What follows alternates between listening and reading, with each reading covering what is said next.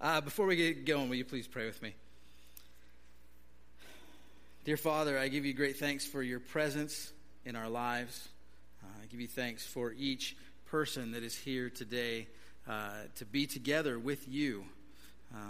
I pray that as we are here, as we are together, that you would speak to us, that we would be open to hear from you, not just individually, but collectively. What does it mean to hear from you as a gathered group, as a gathered body? And so I pray you would help us in all those things to hear from you and to respond to you and to leave here being more like you.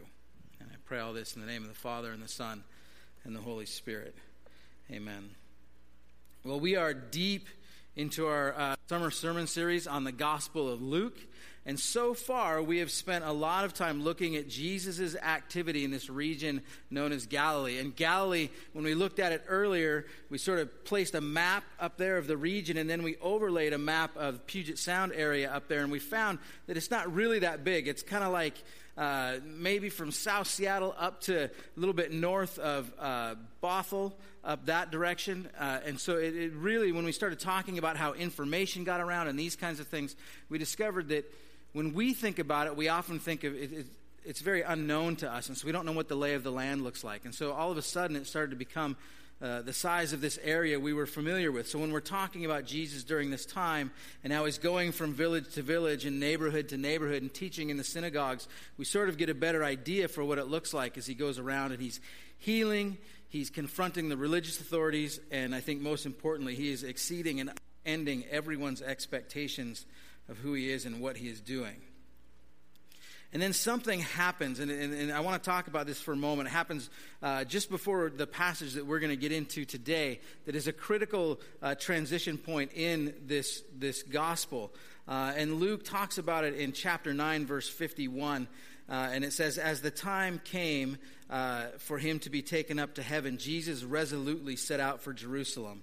Another version called the Message says, "When it came close to the time for his ascension, he gathered up his courage and steeled himself for the journey to Jerusalem." So up until this point, again, we've been in Galilee, Jesus has been moving around, and all of a sudden, something happens where he turns his face towards Jerusalem, and that's his sole target, his sole destination. And from this point on in the gospel, we have Jesus going to Jerusalem and then staying and dying in Jerusalem. And so everything from here to that point is moving towards Jerusalem. In the process of getting to this point, Jesus has announced his death twice, the suffering that he's going to endure. And so here we have Jesus sort of taking all of this and again, setting his heart and his whole person towards Jerusalem and towards his death.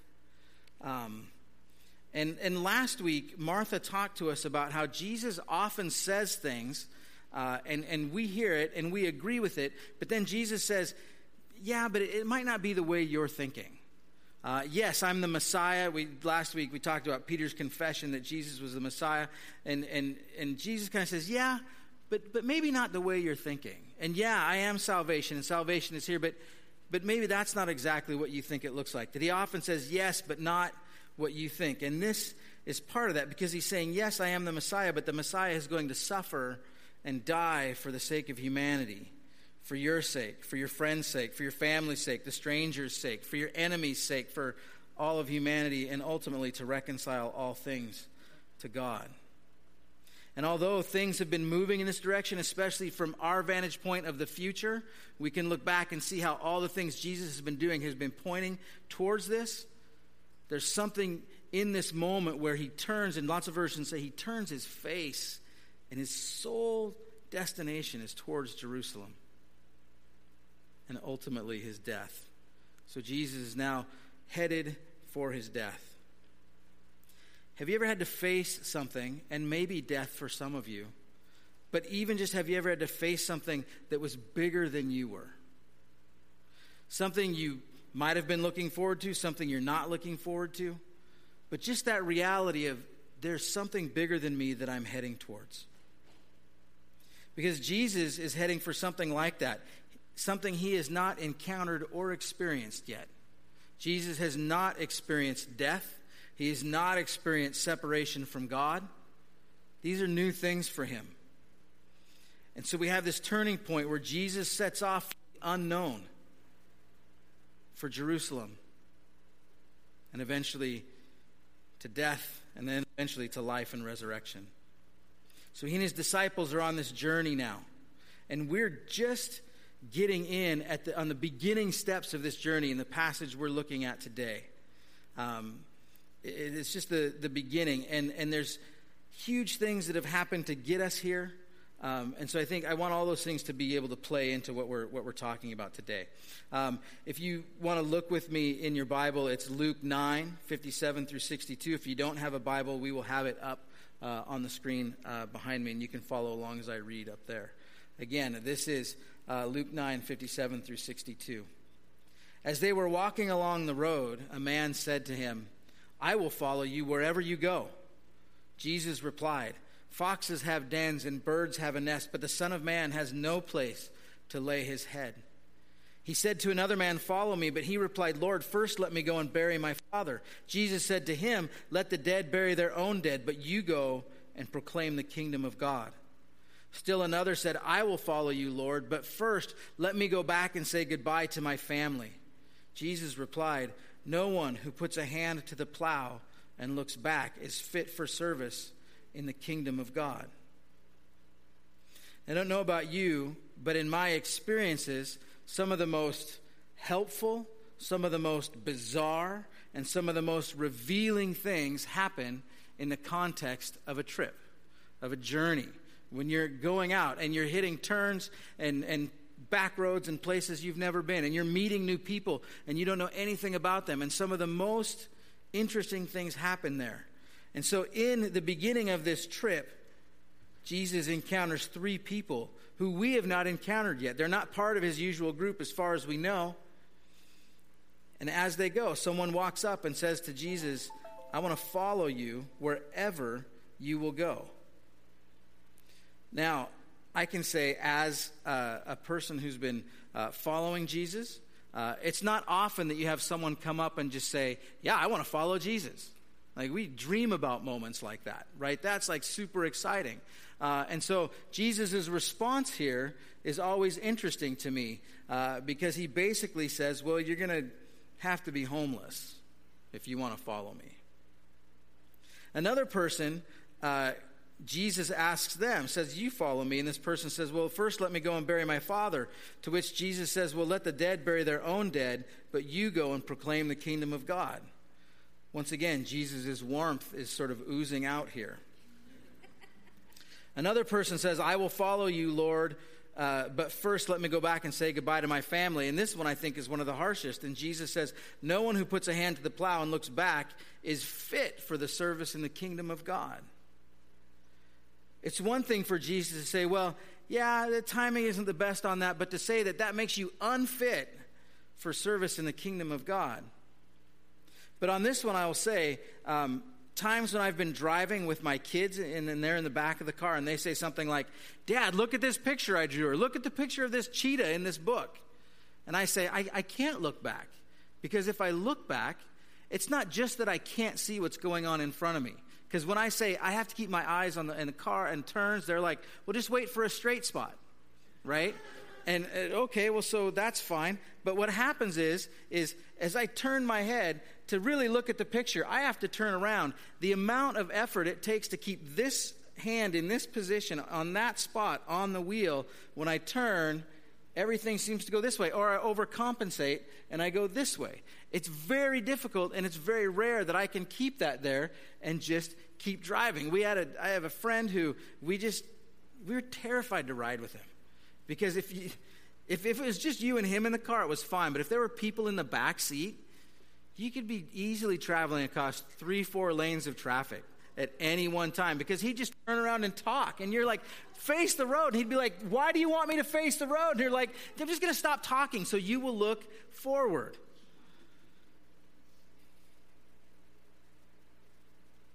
There are 3 conversations that happen here, 3 opportunities for someone to follow Jesus. And so why does it seem like Jesus is being like the SNL character Debbie Downer? Is he just being a realist? Is he just sort of saying, well, I just want you to know that it's going to be difficult. Like, I want you to be aware of what you're really getting into. Because again, he tells one person that he says basically, I'm homeless. I have nowhere to call home. If that's what you want, then come on. He tells another person, that thing about honoring your mother and father, you going back and burying your father, and the thing that would be an aggressive affront to the cultural norm, you have to ignore that and follow me. And a third person, again, basically, to go back and say goodbye to your family would be declaring yourself unfit for service in the kingdom of God. And all these are completely true. These are the exact same the words that Jesus is saying. But I wonder if this is a lot like some of the other things we've heard about, where Jesus is saying this, but he's also saying, yeah, but not the way you're understanding it. Because Jesus has just turned his face toward Jerusalem, toward a moment where he's going to be sweating his own blood in distress, and where he's going to be tortured and die. As a human being, to manage all of that would be a massive emotional, physical, and spiritual task. This is the death row inmate walking to their execution. I remember one time when I was a student at Western Washington University and involved in a campus ministry group up there, all the campus ministry groups had gotten together and we were hosting this debate between a very well-known and prestigious seminary professor and one of the biology professors at Western Washington University. It was hosted at this church, and I remember this really mixed emotion feeling when the biology professor introduced themselves, and they said, I have to let you know that I'm painfully aware of the reality that I have come into your house, and I feel a bit like a sheep in a wolf's den, as I am greatly outnumbered, and I expect nothing good to come of this. And I was like, what have we done that anyone would feel that way coming into the house of the Lord? That should not be the case. But two, I thought, man, what would his walk here have been like? When have I walked into some place knowing, like, this is not going to be good? And Jesus has put his whole person towards Jerusalem. And I think there's this sense in him that what he may have known about already has taken on the level of reality that's hit has gone up. And maybe not in the same context, but I think we all have moments like this. In the time I've been a pastor, I've officiated weddings, and there's always a moment in there where the bride or the groom, at some moment, either at the rehearsal or as I'm standing up front with the guys, and the groom looks at me and he goes, "This just got real," right?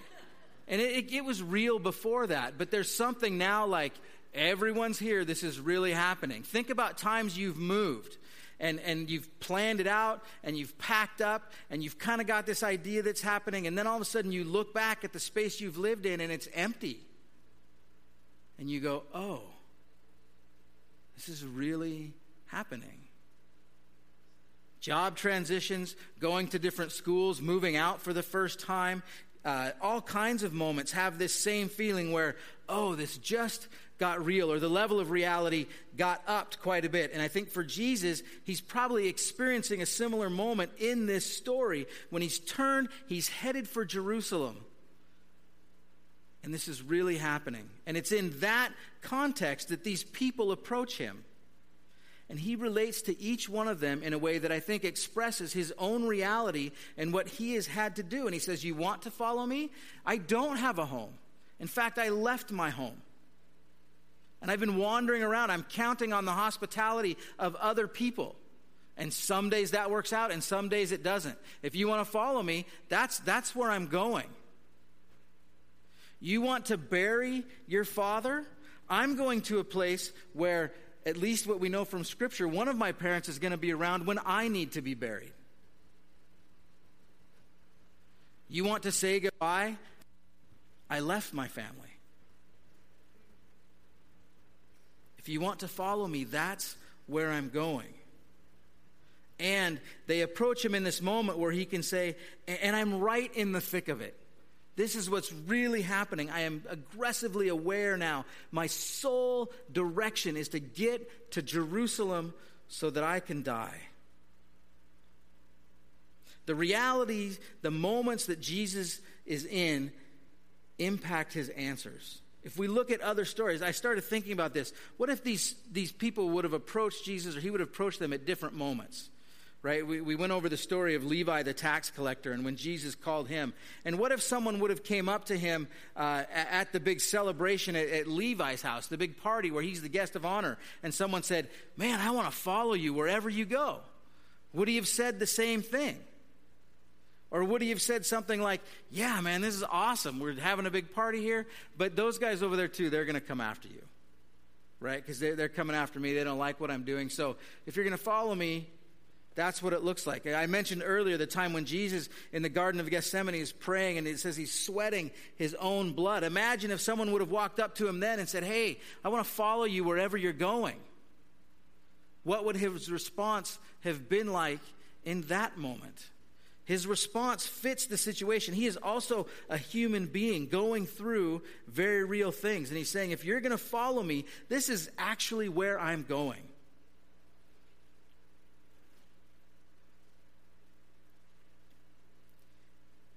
He's identifying what we've called a position and a posture. That a position is like this statement, but the posture is how that statement gets lived out. You want to follow me? This is where I'm going. Is Jesus saying you have to deny and never interact with your family again? Most likely not. But he's saying your allegiance, if you're going to follow me, has to rest with me.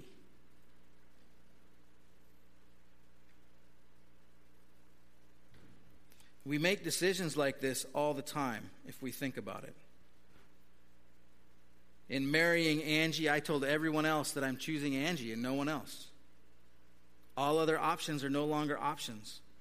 When Angie and I had college students living in our house, we had one student who did an internship with Microsoft, and his fiance did an internship at the same time with Google. That greatly limited what they could talk about. They were told by both groups, you can talk about nothing that has to do with work. And maybe jokingly, but even said, I don't even want you talking about the ride to work. You don't talk about work with each other, right? And they watched them very carefully because they told each of their employees, well, my fiance is doing an internship with... And so their employees were like, okay, we got to keep a watch on you because this is like top secret stuff that we're working on. Okay, so we make decisions that limit what we do. And some people are going to call that a cost. But other people are going to say, it doesn't matter what the cost because what I found is worth it.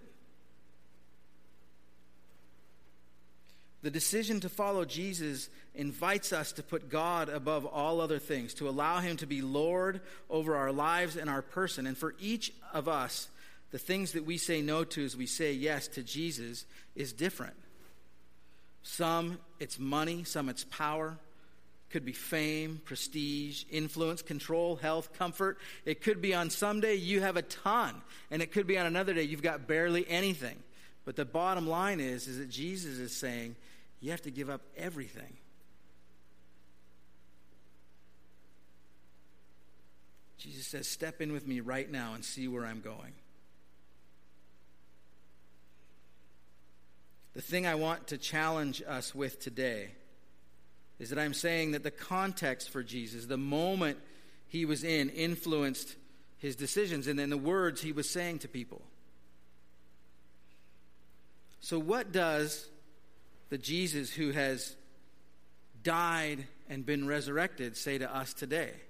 Because the book of Hebrews says that Jesus was being made perfect through his suffering. That somehow through the process of being tested and in his suffering and enduring his suffering, he was made perfect. So what does Jesus, who has gone through all of that, even up to death and separation from God and resurrection, what does he say to us today? Would he say the same thing? Would he say that Foxes have dens and birds have nests, but the Son of Man has no place to lay his head.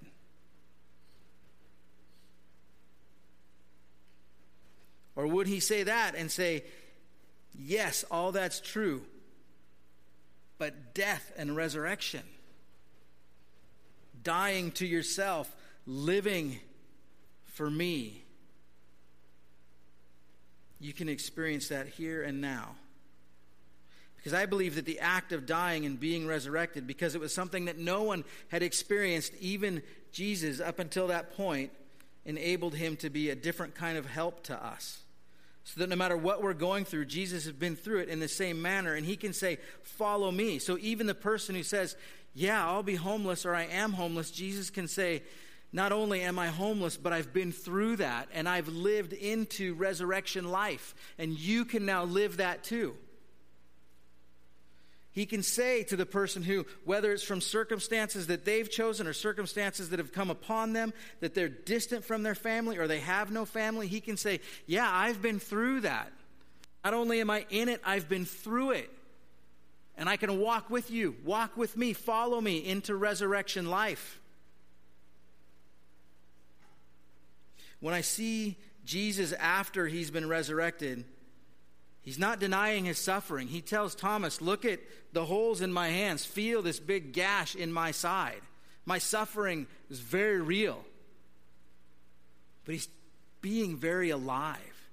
He's eating with them. He's being very present with them. He's enjoying time with them. Saying that death is not the final act. Death has no victory. One of my favorite musicians is a guy named Jason Herod, and this is a shameless plug, but he's going to be here on August 14th doing a show.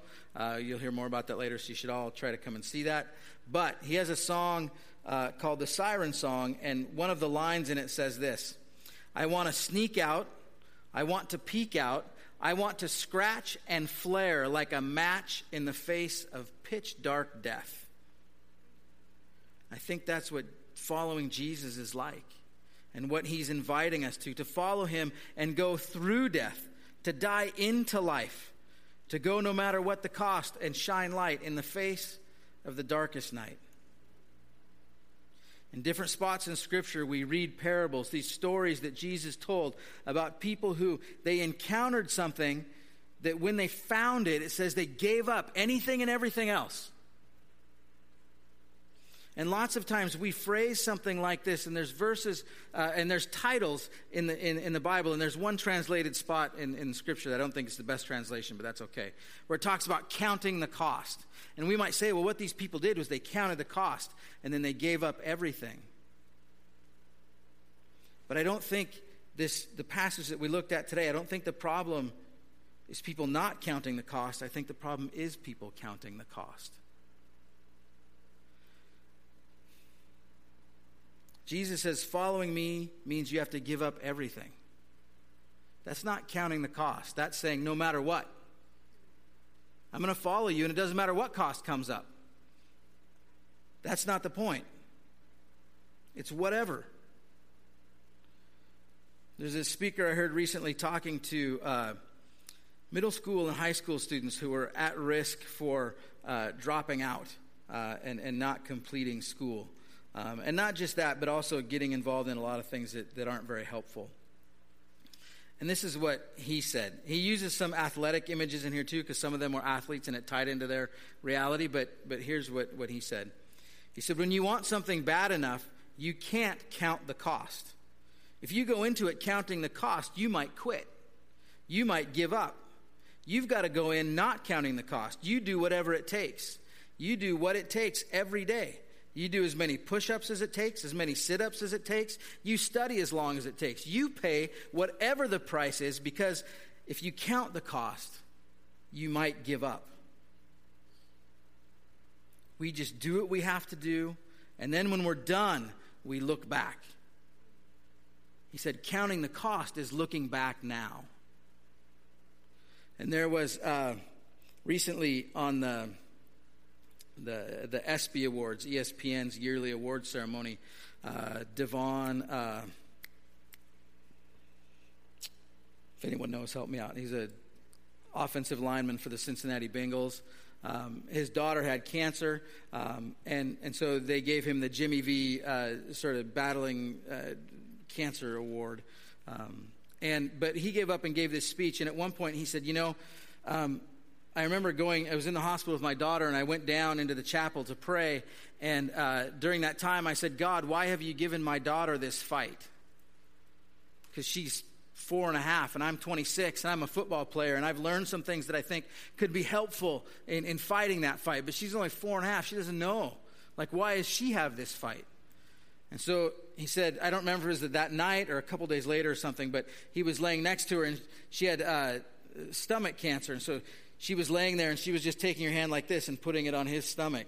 And he was like, what are you doing? And she said, well, I'm giving you my cancer.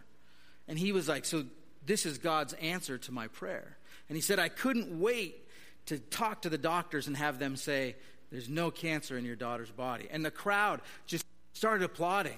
And he just stood there and he said, when the doctors talked, what they said was the cancer had spread to her whole body. He said, God didn't answer my prayer. And he said, we had two responses we could make. We could give up, or we could move forward. And we could make the best of things, and we could use this platform to advocate for people who can't advocate for themselves, and for kids who are fighting cancer who don't know what to do, and all this stuff. And he said, because we didn't know how hard it would be, we moved forward. Because we didn't count the cost, we moved forward. Right? And we live in such an economic time that I want to count the cost, and I want to make sure this is in order. And Jesus says, whatever it takes. Have you found something in me that is so compelling and so wonderful and so amazing that it doesn't matter when that cost analysis comes up? Because Jesus is offering us resurrection life today.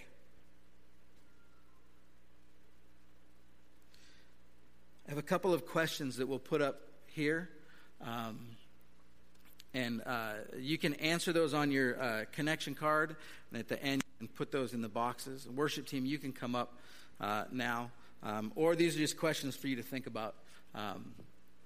The first one is, if Jesus were to approach you today, are those going to...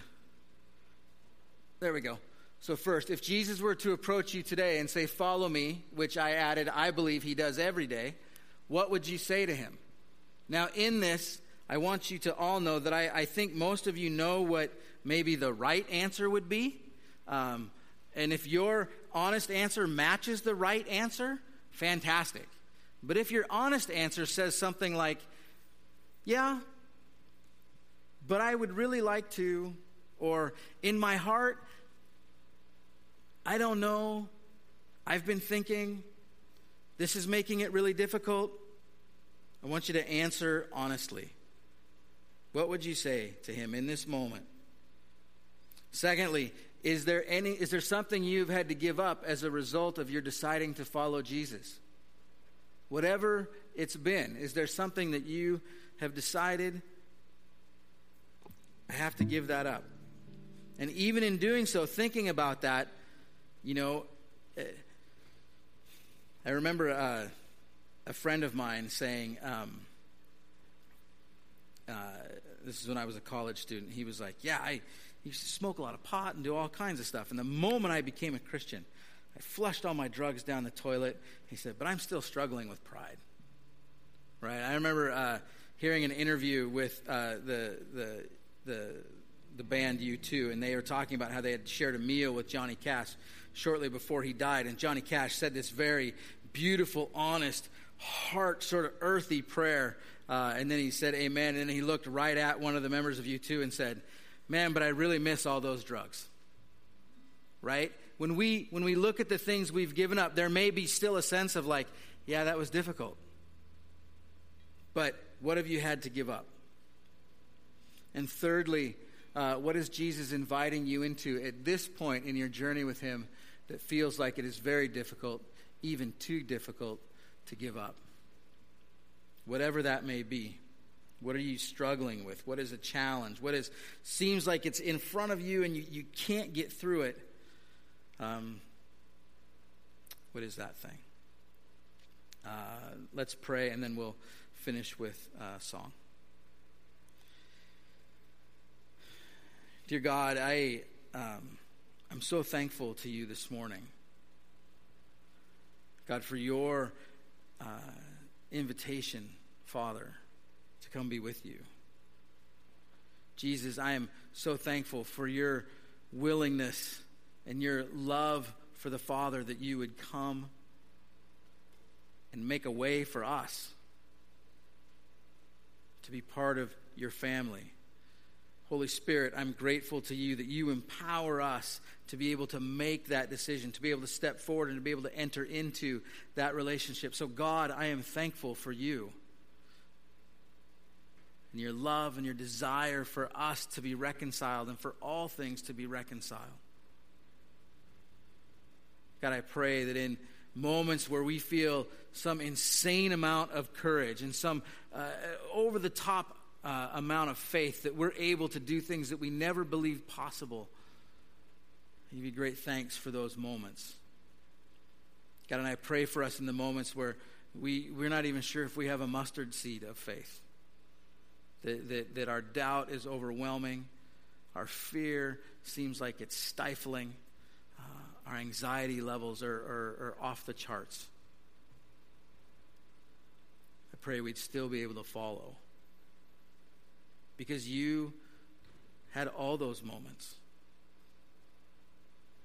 And I pray we would hear your words, come follow me, not as someone from the outside, but as someone who has been through those things, has walked through those things, who comes and meets us in those things and invites us into deeper life. I pray all this in the name of the Father, and the Son, and the Holy Spirit. Amen.